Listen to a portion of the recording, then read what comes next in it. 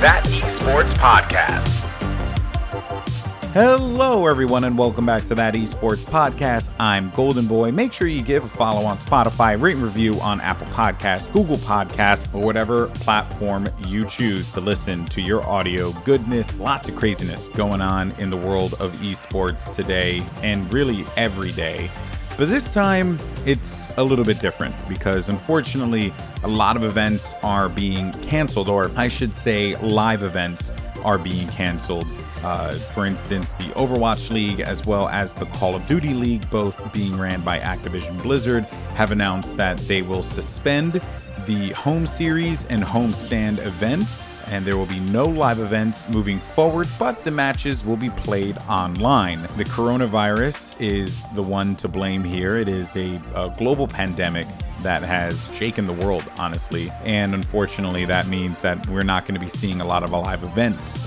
This has also impacted the LPL. This has impacted Flashpoint, EPL, so many events. EPL announced that they too would be doing online broadcasts. Flashpoint is doing a show with no studio members live in the audience. It has certainly been an interesting time. E3 was canceled, for example, which was a massive event where so many games are announced and shared with the world. Instead, it will be more of a digital experience, or at least that's what Microsoft is talking about, and wonder how that could impact Halo Infinite, as we know that that game was more than likely going to be shared at this year's E3. There's really just so much to talk about when it comes to the coronavirus pandemic and what it has done to esports. And obviously, this is not necessarily the kind of topic that I would normally cover on an esports podcast, but it has impacted esports in such a way that it makes sense to talk about it. There have been some great events, though. I just came back from the LA Home Series. It was a great time to be back with the Call of Duty community. And of course, a big shout out to the Dallas Empire for picking up a huge win. And the progress that team has made has been incredible. And now that the event is going to go online, maybe Dallas Empire can keep winning tournaments because they are a really good team on the internet. Well, I'm excited, though, for my guest today, though. She is one of the leading voices in esports journalism, known for her amazing coverage of League of Legends as well as Call of Duty. And in my opinion, she's a trailblazer in this space, like all esports journalists who have made this a career. It is something that has fascinated me. I had her colleague Jacob Wolf on the podcast a few episodes ago. Give that a listen if you hadn't had a chance to do so yet. But Emily Rand is truly a cut above the rest. And today we talked about, well, the coronavirus, how that impacts esports, but also how esports is in a very unique position to be able to, I guess, counter all of the things that are going on. And in fact, it actually reflects very well on the future of esports versus traditional sports. Ladies and gentlemen, this is my conversation with the one and only Emily Rand. I'm now joined by Emily Rand, who is an astounding journalist over at ESPN. She has known for her great League of Legends coverage, covering the LPL, LCS, and all the other different facets of the League universe, and also a avid Call of Duty fan who also covers the Call of Duty League. Emily, how you doing? Well, thank you. So we just saw each other in LA. And so I'm doing good. I've definitely been a little paranoid, obviously, because of the coronavirus stuff. And being an in-house MC interacting with the crowd was definitely something that I was a little concerned about. But the event went off without a hitch. You were there covering it. First, let's dive into that because, I had Jacob Wolf on here and we talked extensively about how journalism in esports is such a necessary thing. It's something that wasn't really all that coveted for quite a while. It was kind of like a thing that people just did, like in blogs and stuff, but they didn't really, there was no like real support for it. Now we're starting to see that come up more and more and more. ESPN certainly has been leading the charge into that. How did you get involved in this crazy world? So I started with a blog. In terms of like video games and esports, they've kind of always been a part of my life. So I won't get into like how I got into League of Legends specifically, but I started writing about it on a blog, and then I was picked up by Monte Cristo, actually, and his site, GG Chronicle, which is now dead. I'm going to list like a whole bunch of dead sites now. Rip GG Chronicle. Yeah, rip GG Chronicle, rip Paravine, rip Yahoo Esports Vertical. So I just kind of kept going from place to place to place until I ended up with ESPN. I was freelancing for them for a while, and I only actually just became full-time last year for them. Wow. Congratulations. Thank you. Yeah, so it's nice. It's nice to have health insurance. What made you Oh yeah, especially in this day and age. What made you want to get into journalism? What was like the driving force there? Was there always something you were passionate about at a core level besides esports journalism? Or is it just like I happened to stumble upon being a commentator? Like it wasn't something that I was like, this is a career path. Like this wasn't an option for me. So I'm curious, what made you get into that world?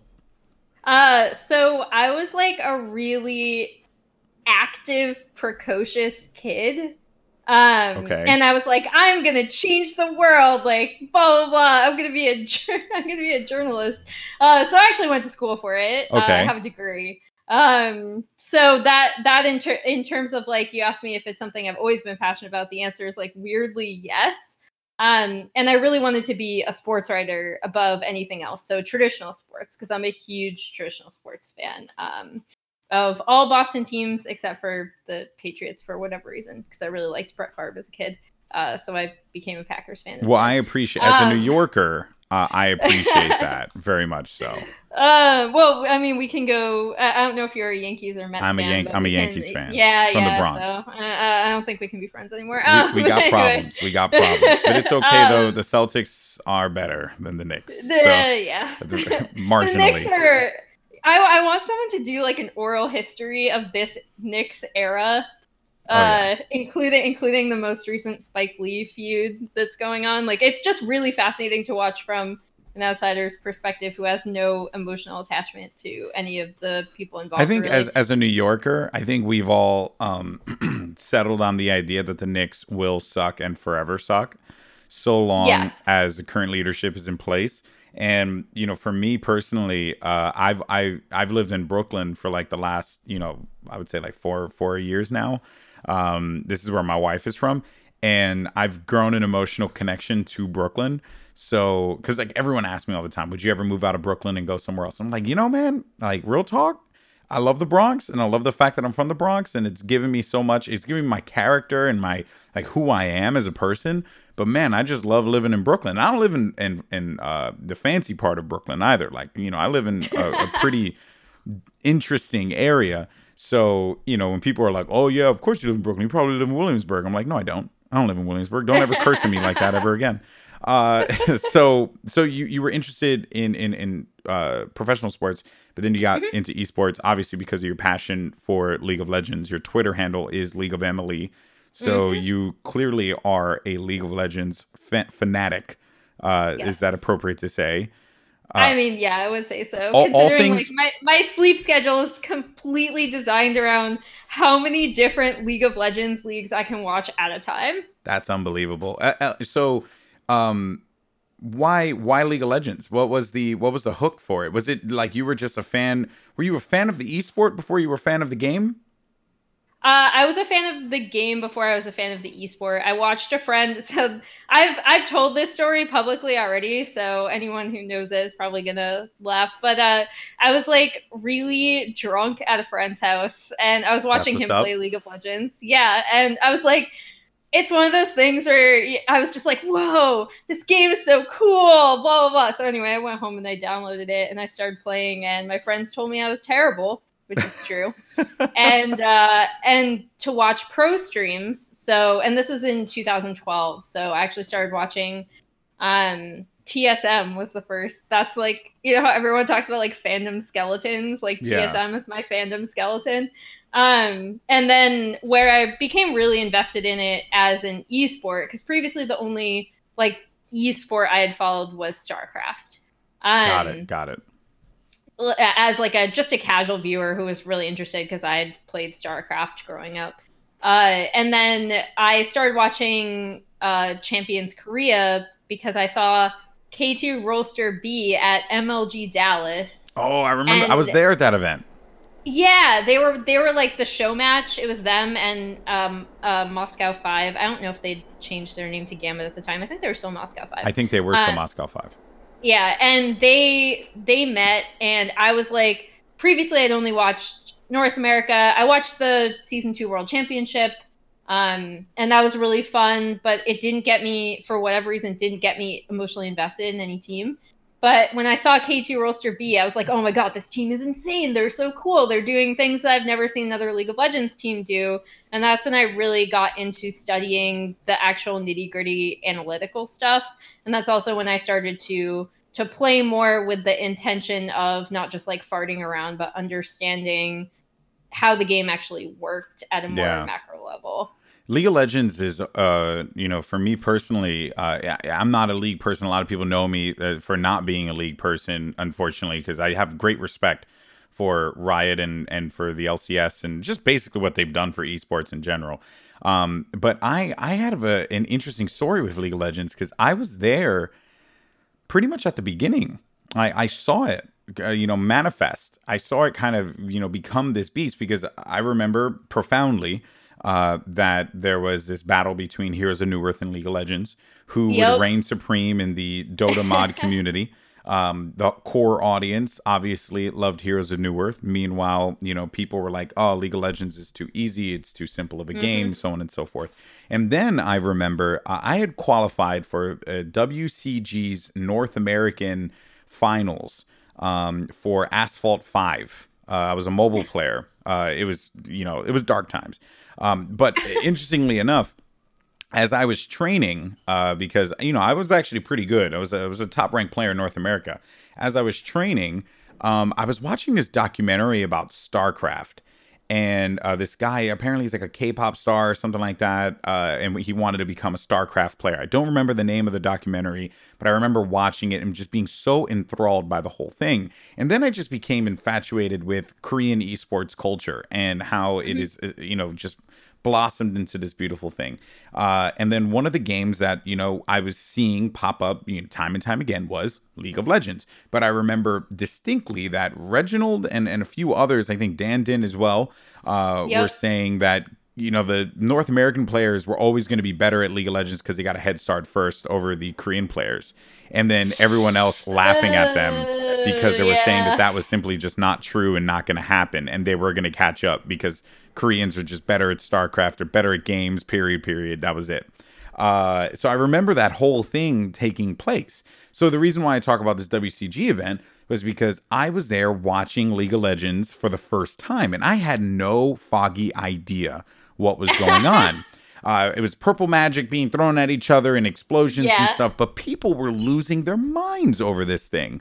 And then I had met Dan Din at that event, and we're actually friends to this day. I was out with my buddy. We were at Carl's Jr.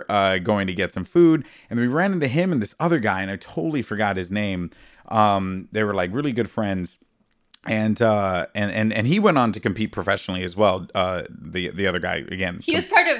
Oh, I was gonna say Dan was part of Epic Gamer, which is like one of the greatest names lost to time in terms of. I'm trying to original League of Legends teams. What was the roster? Because I'm actually trying to figure out the roster there. For Epic Gamer. Yeah, I'm actually looking it up right now because I'm pretty sure I'm gonna see his name on there. It was Dyrus, I believe. The lineup I knew of them was like the Dyrus, Net Nguyen, Dan Din. Who else was on that? Damn, they were in the OG qualifier. Wow. I'm actually looking too, and Crumbs was a support there, which is genuinely hilarious. Sorry, not a support. He was a sub. He was a sub for them. I mean, Doublelift was on that team. It's like, it's weird because you have to like think about what era of Epic Gamer. The team that I became more familiar with was like the Net Nguyen team, but I think their original qualifying team looks like Westrice, Dan Din, Salse, Dyrus, and Doublelift. So some interesting some interesting names there. Interesting. Yeah. Well, basically, I just remember this simply because it really stood out to me, and I remember everyone saying like this isn't going to be a thing. They're like people just it's too confusing. People just aren't going to get into it. So, but we were there and he ran into me and we started chatting and he was like, "Oh, hey, what are you here for?" And I was like, "Oh, I'm competing in Asphalt 5. It's like this side tournament for this, mobile game." And then he's like, "Oh yeah, I'm competing in this side tournament too for this like small game called League of Legends." And I was just like, "Damn, and that was like one of the most viewed events at the time because there was a lot of Twitch collaboration between Twitch and Riot, and it was just interesting times. Like League of Legends has had such an amazing history, and I really look forward to one day down the line where we get that book, and maybe you're going to be the one writing it about League of Legends. And I mean, I would love to. You totally I know should. so many things. You totally should. But so then, on top of that, you're a huge fan of League of Legends. But then I find out that you're also a big fan of competitive Call of Duty, which is not something that I would connect the dots on. What was your, I guess, introduction into competitive Call of Duty? Did you play? Were you a fan of the esport first before the play, or before playing the game yourself? What was that journey like?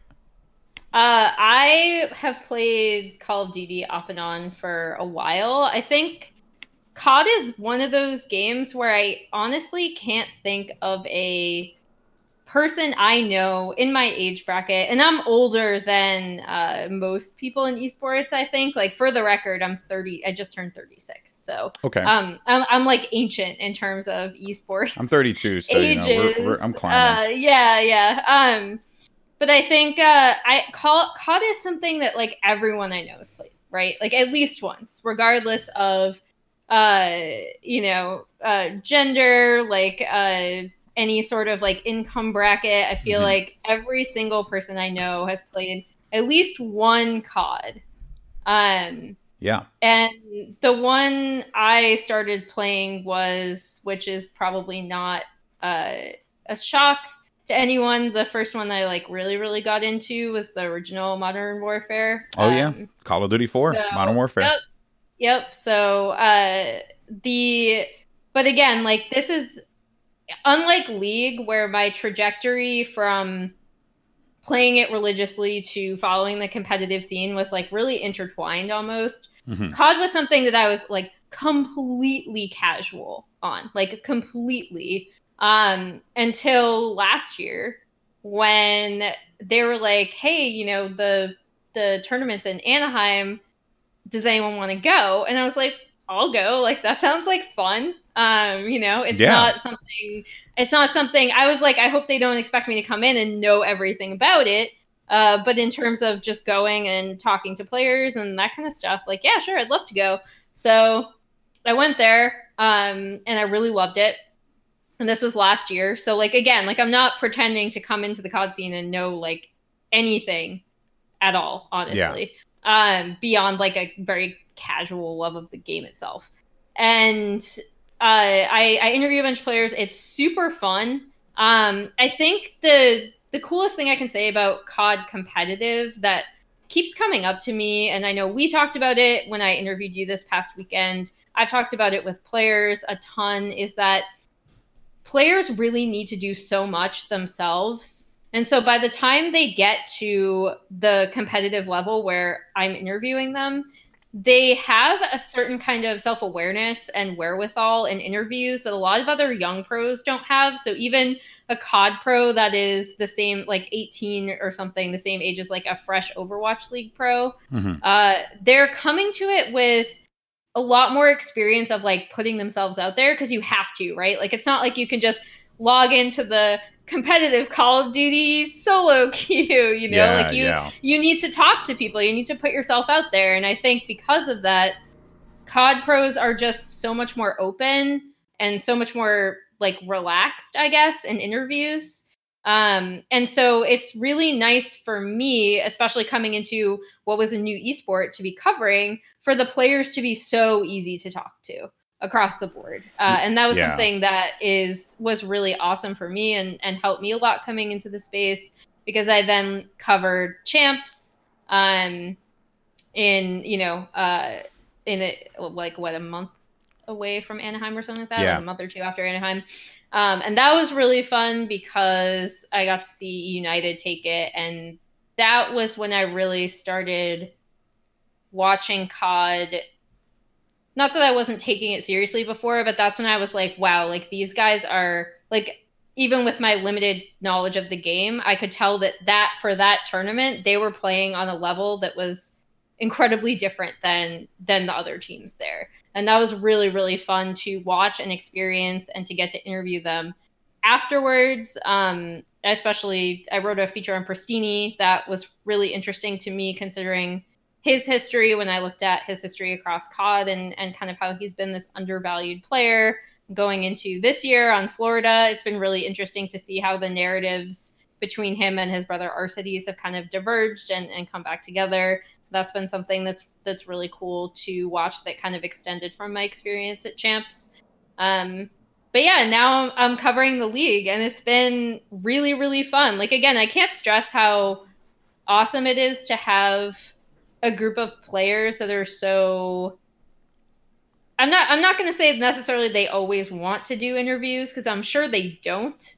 Yeah. But it's a lot less like... Sometimes I get into a room with a really young player and it feels like I'm attacking them. Not because I feel like I'm asking super difficult questions, but just because they're so nervous. And this has happened to me. And unprepared. Yeah, and yeah, like they just don't have experience. Like it's not a dig against them either. It's just, it makes it an uncomfortable situation for me as well, just because I don't ever want anyone to feel uncomfortable when I interview them, you know? For sure. For sure. It's a challenge. Yeah, and then, so one of the things I really love about COD, which is probably something that, like, no one else cares about, is the fact that even their young players are, like, super fun to just talk to. Yeah. Atlanta FaZe, for example. Well, I was going to say, just look at the MLG people. Look at all the MLG people. All the MLG games. Gears, Halo, COD, all those players, they're all talkers. All of them. Yeah. Because of that audience. But sorry, continue about Atlanta FaZe. Oh, no, I was just going to say, like, this is a young team, right? And they're so easy and fun in interviews, every single one of them. And it's just great. Like, you don't see that in every esport. So I really appreciate it. It's the culture. Yeah. It really is. It's a different kind of culture that a lot of people really just do not understand. You get a little bit of that in the FGC as well with some of the more outspoken personalities. But for the most part, I mean, you're getting just you're getting good content. I never had a problem with a Call of Duty interview, right? Whenever I do interviews on stage as a host for certain events, I always find it more challenging, especially when I'm working with like the younger players, like Rocket League, for example. Rocket League is like really tough because the players, you got to bring the personality out of them. It's a lot harder. A lot of them are pretty like, docile, don't really like to get into it. Overwatch as well, right? We're talking about a majority Korean player base that just doesn't really seem to be, all that outspoken, especially in front of like American or English speaking crowds, I should say. There seems to be a little bit more reservation, right? At least from my experience working on stage with them. So I think that is just, it's awesome to see, like, because you're able to get that good content out of them. Well, speaking of content, we're going to not have a lot of content moving forward because the coronavirus is essentially canceling esports to an extent. There will be no Overwatch broadcast or homestands, I should say, for the foreseeable future. I don't think we've gotten an official word on the Call of Duty League yet, but I know the Seattle event, I believe, was postponed or something like that. I think I read somewhere. Could be wrong.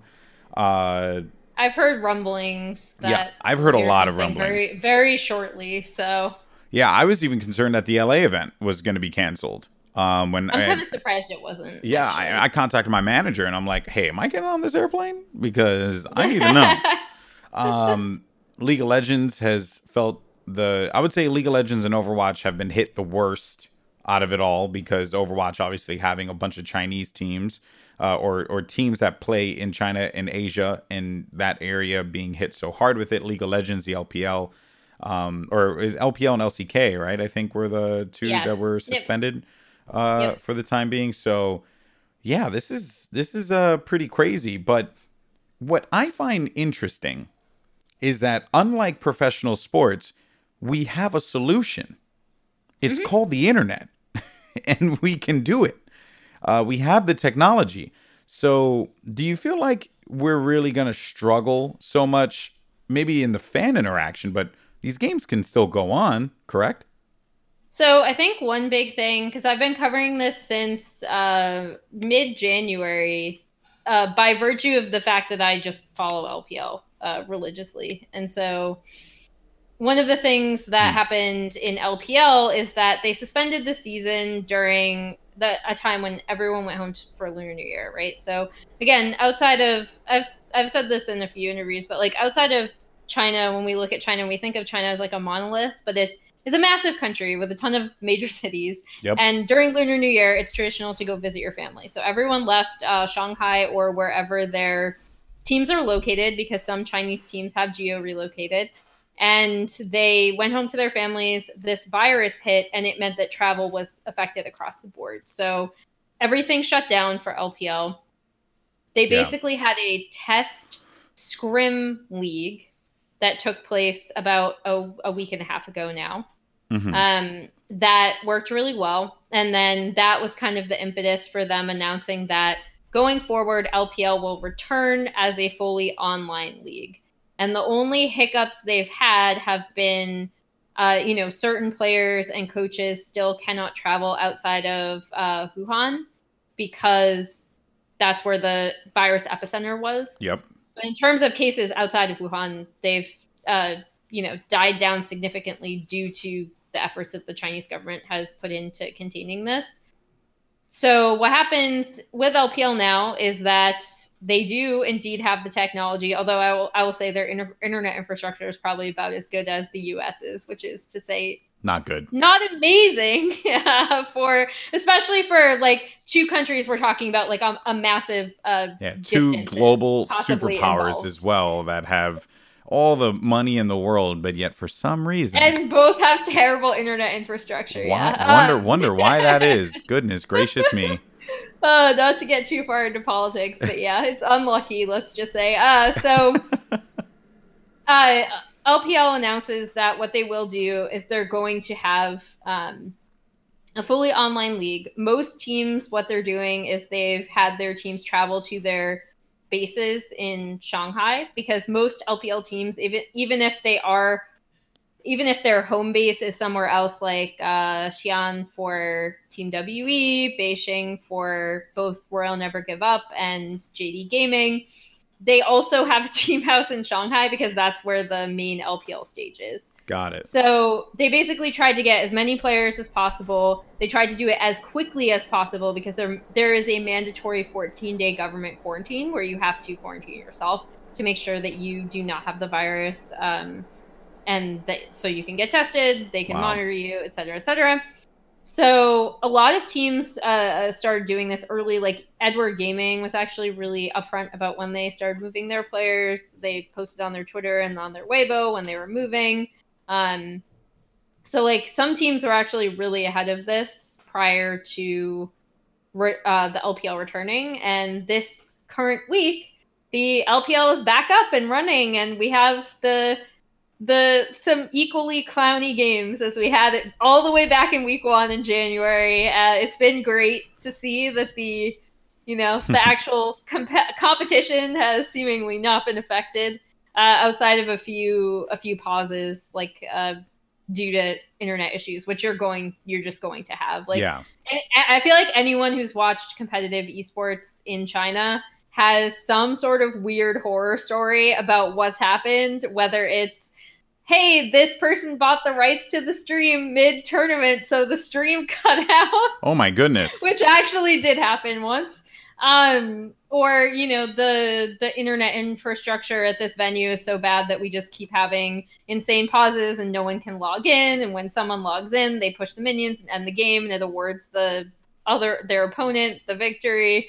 There's been some sketchy stuff like that in the past, but thus far, LPL has gone out like without any serious issues other than a few pauses. So I fully expect with, and again, I actually do not have any insider information on this. Oh, But yeah. based on the LPL model, what I do expect is, for example, a country like Korea with significantly better infrastructure than China. I fully expect that they will likely follow a model like this, where they will come back up as an online league for the foreseeable future.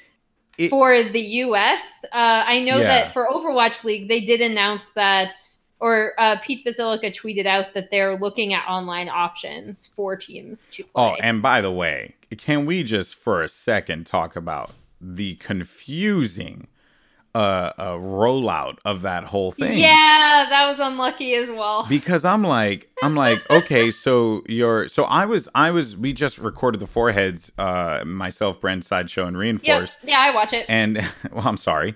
It's very entertaining. You shouldn't be. we just recorded, and then when we were done recording, they got an email, and then they were like, crap, this is it. It's canceled. And I was like, oh boy. And for me too, that was a significant blow, because I had a bunch of homestands already like booked and planned.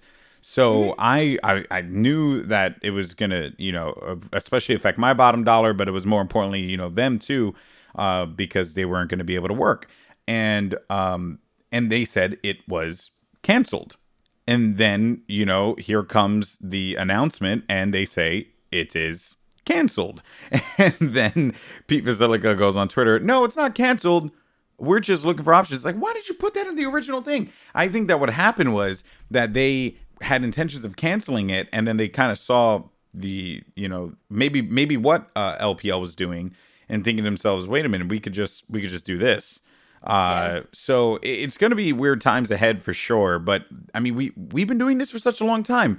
Like, folks, like, let's just get back to the roots of esports, right? We were doing online competitions before it was, cool. So I think I use cool very loosely. So I think it's very, very possible. And I certainly don't think that this is going to affect things for certain companies all that much. When you think about it, Call of Duty can be, played online. A lot of the talent's already going to be in LA, so you can easily just go and do online stuff there.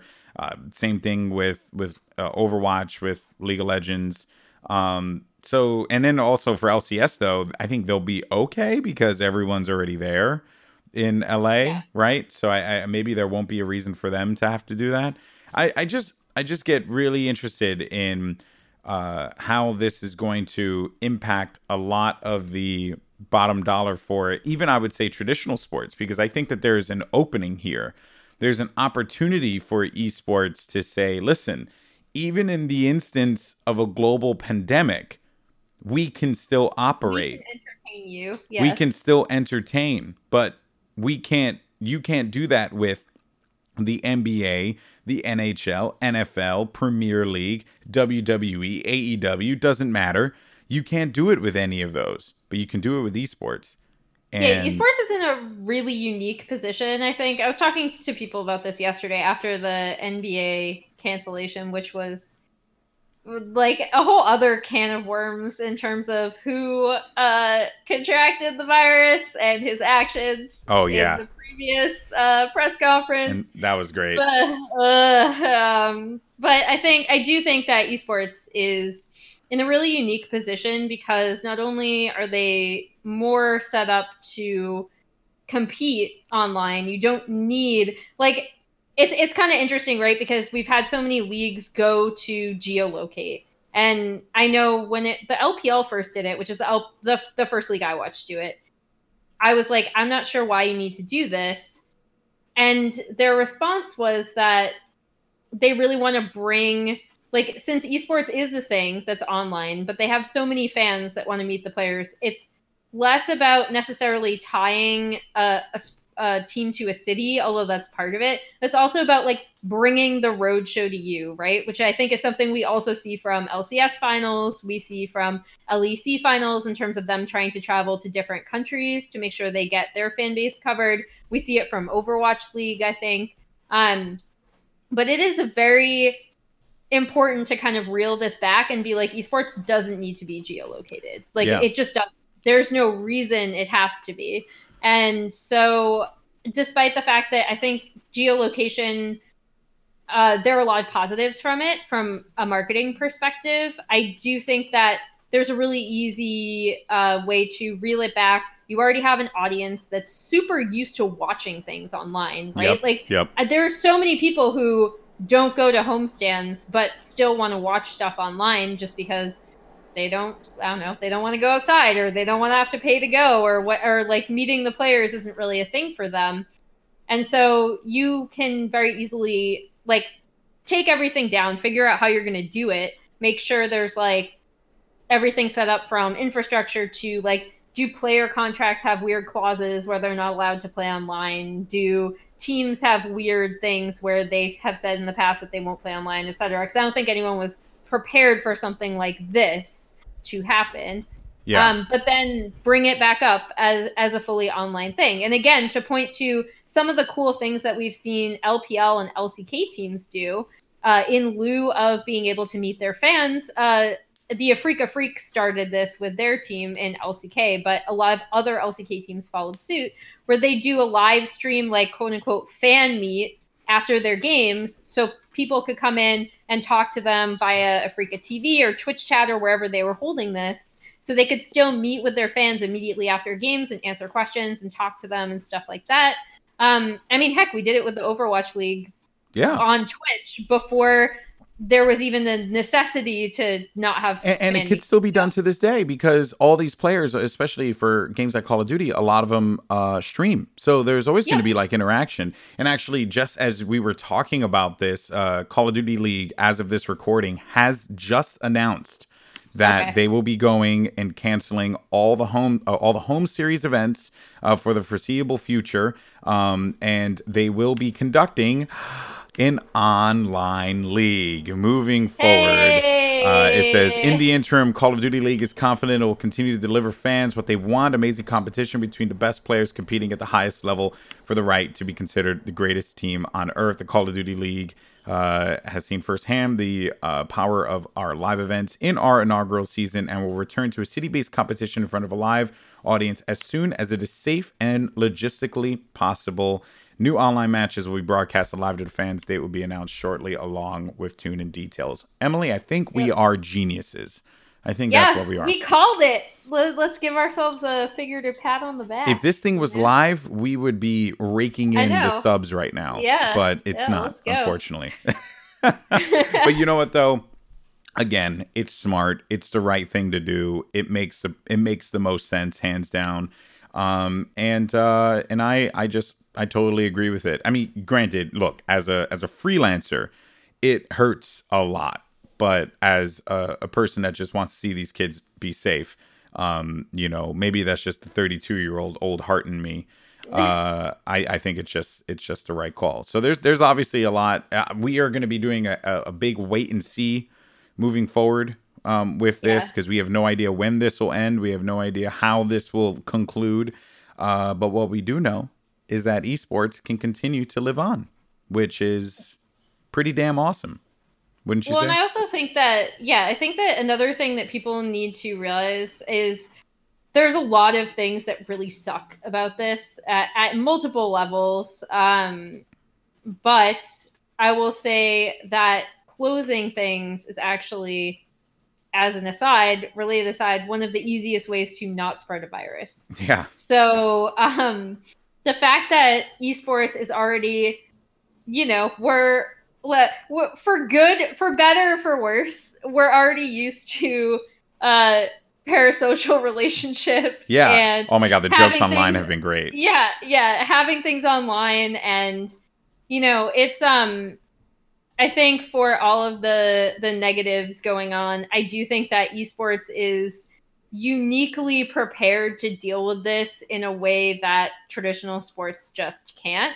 And I don't want to play up the like esports versus traditional sports, because I don't think that's really a thing, honestly. But I do think that this is a time where people are going to realize how valuable streaming is, and how valuable a lot of this stuff kind of is, in that we can still have, pretty fair competition, even without having to travel or put players at risk of either contracting the virus themselves or spreading it. Couldn't agree more. I wonder as well if this will lead to higher viewership. I'm genuinely interested to see if it will lead to higher viewership, because I think that, for as good as the home series events and the home stands and live events are, the one thing that I always see people say is, I just want to watch some damn games, which means, most importantly, Emily, the hype battles are canceled. Yes! What are we gonna do? Stop doing hype battles. Stop doing concerts. What are we gonna do? I don't know what I'm gonna do. I've said these things so many times. You mean to tell me, Emily Rand, that you do not like DJ Khaled at the Overwatch League finals? You mean to tell me that I very conveniently missed DJ Khaled, but it was still obnoxious to me because I was interviewing someone on our desk, like on our preview desk. Oh, while he was performing, and he was so loud that even though I have these like giant headphones, like ones you wear if you're on a desk at like a live event, I have these giant headphones or like noise canceling or whatever, and I could still hear like another one in the background. Hey, Emily, like, no. put your hands up for God. Okay, put your hands up for God. No. My God, DJ Khaled is he's a gem, He's but become a meme. Yeah, I don't know if we become a gamer meme. It's ridiculous how it's like, and we talked about this also on Foreheads, which I think is pretty funny. DJ Khaled was like, it was such a joke, but the Zed was great, and Marshmello at Fortnite World Cup was great, and True Damage was great, and like those things were just awesome. It's just great when you cater the music to your audience, what kind of an impact it can have, and the timing of it too. Exactly. Like the hype. The thing with hype battles is, like, I know the impetus to give teams a break in between, when they play and finals, which is something that's not ever really happened in COD previously, but, whatever. I get it, so that, like, both teams can prepare, that kind of thing, like, if that's the idea behind it. Mm-hmm. But it's also, like, the timing. Like, everyone ends up looking at the World Championship as, this is going to lead off with a concert, right? And so if you set that expectation and you have something that people actually want to watch, where it's like tied directly into, in this case, the game itself. Yeah. That can be a really cool thing. Like what Riot did at this past World Championship was awesome. Yeah. We'll see what they do in China this year with everything. If we even get a World Championship in China, which I was really excited for, because I've been watching, because of this podcast, I've been watching League of Legends, a little bit more, I would say, closely than I have in the past. So I was just pumped for it, and it seems like, now everything's going to slow down to a creep, potentially. Yeah, we'll see. I mean, China is in a better, in terms of containment, China's in a much better state than the rest of the world right now, because they kind of went through it first and the worst. But the problem mainly is travel. I think the thing also about China is, again, like the audience there is just so massive. Yeah, and true.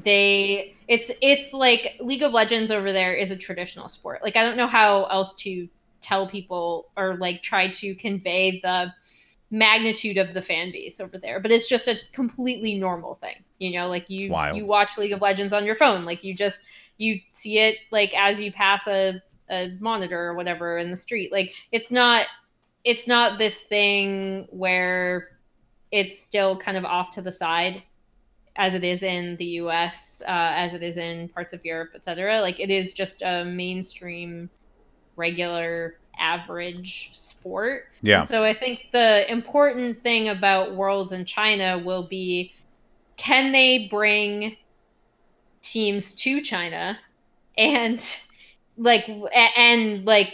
factoring in any sort of quarantine that would have to happen. Mm-hmm. And then also, can teams within China travel, and can fans within China travel is the other big thing. Yeah, there's so many factors. We'll see what Riot ends up doing, but like, yeah, I think I do want to reiterate at the end of this conversation that if anyone wants to see a league that I think handled it as best they could during a really rapidly evolving situation, look no further than the guys over at the LPL, because they've honestly done such a great job in terms of messaging, in terms of trying the best to keep their players safe.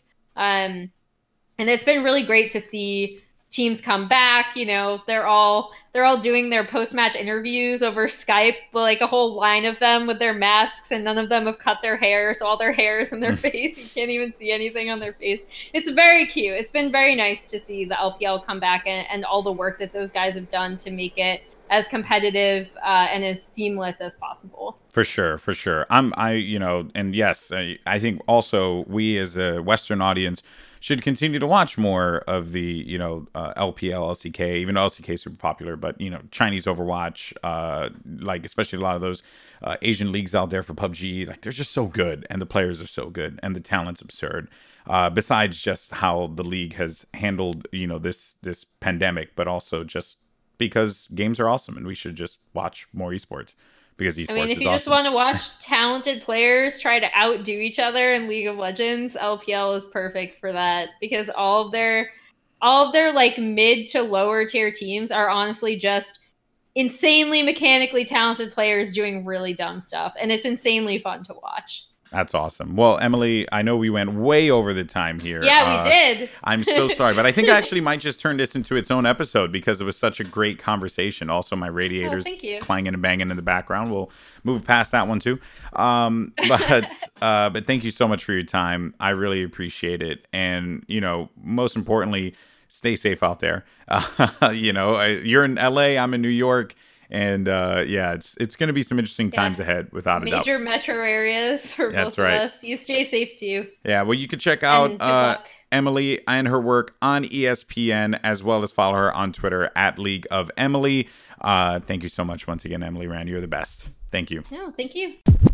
Once again, a huge shout out to Emily Rand for joining me on That Esports Podcast to talk about her amazing career as a journalist for ESPN Esports, and honestly how she inadvertently became a pseudo expert in the coronavirus and how it impacts esports at ESPN, which is kind of cool and something I certainly did not know. But, obviously with all this stuff, we'll just have to wait and see how it progresses. But most importantly, and for any of my listeners, please, I know you've heard this a million times, but just continue to be safe, take the proper measures, wash your hands, avoid, contact with individuals who you think might be sick, and just most importantly, be safe and spend time with your family. And hey, maybe play some video games too, because video games are a great remedy for those who may be a little down in these very trying times. That's going to do it though. And again, make sure you give a follow on Spotify, or you can rate and review on Apple Podcasts as well as Google Podcasts, wherever you choose to listen to your audio goodness. Any kind of support would be huge for myself. So thank you so much. This is a 100% independent podcast. I produce it, I seek out the guests, I edit it, I do all that stuff on my own. So any support that you guys can provide for me is always helpful. As for myself personally, no events, unfortunately, on the docket because, well, I will be at home, let's say, for the next few weeks. Unfortunately, like I mentioned, and as has been talked about quite a bit on this podcast, the coronavirus has impacted a lot of events. And because of that, I won't be working, but you can check me out on twitch.tv/GoldenBoyFTW, as well as any videos besides That Esports Podcast that I put up on YouTube. You can search for me, GoldenBoyFTW, on there as well. Give me a follow on Twitter and Instagram at GoldenBoyFTW, and that is going to do it for me. Thank you so much once again for giving this a listen. Thank you again to my guest, Emily Rand, and I'll see you next week for another installment of That Esports Podcast. Peace.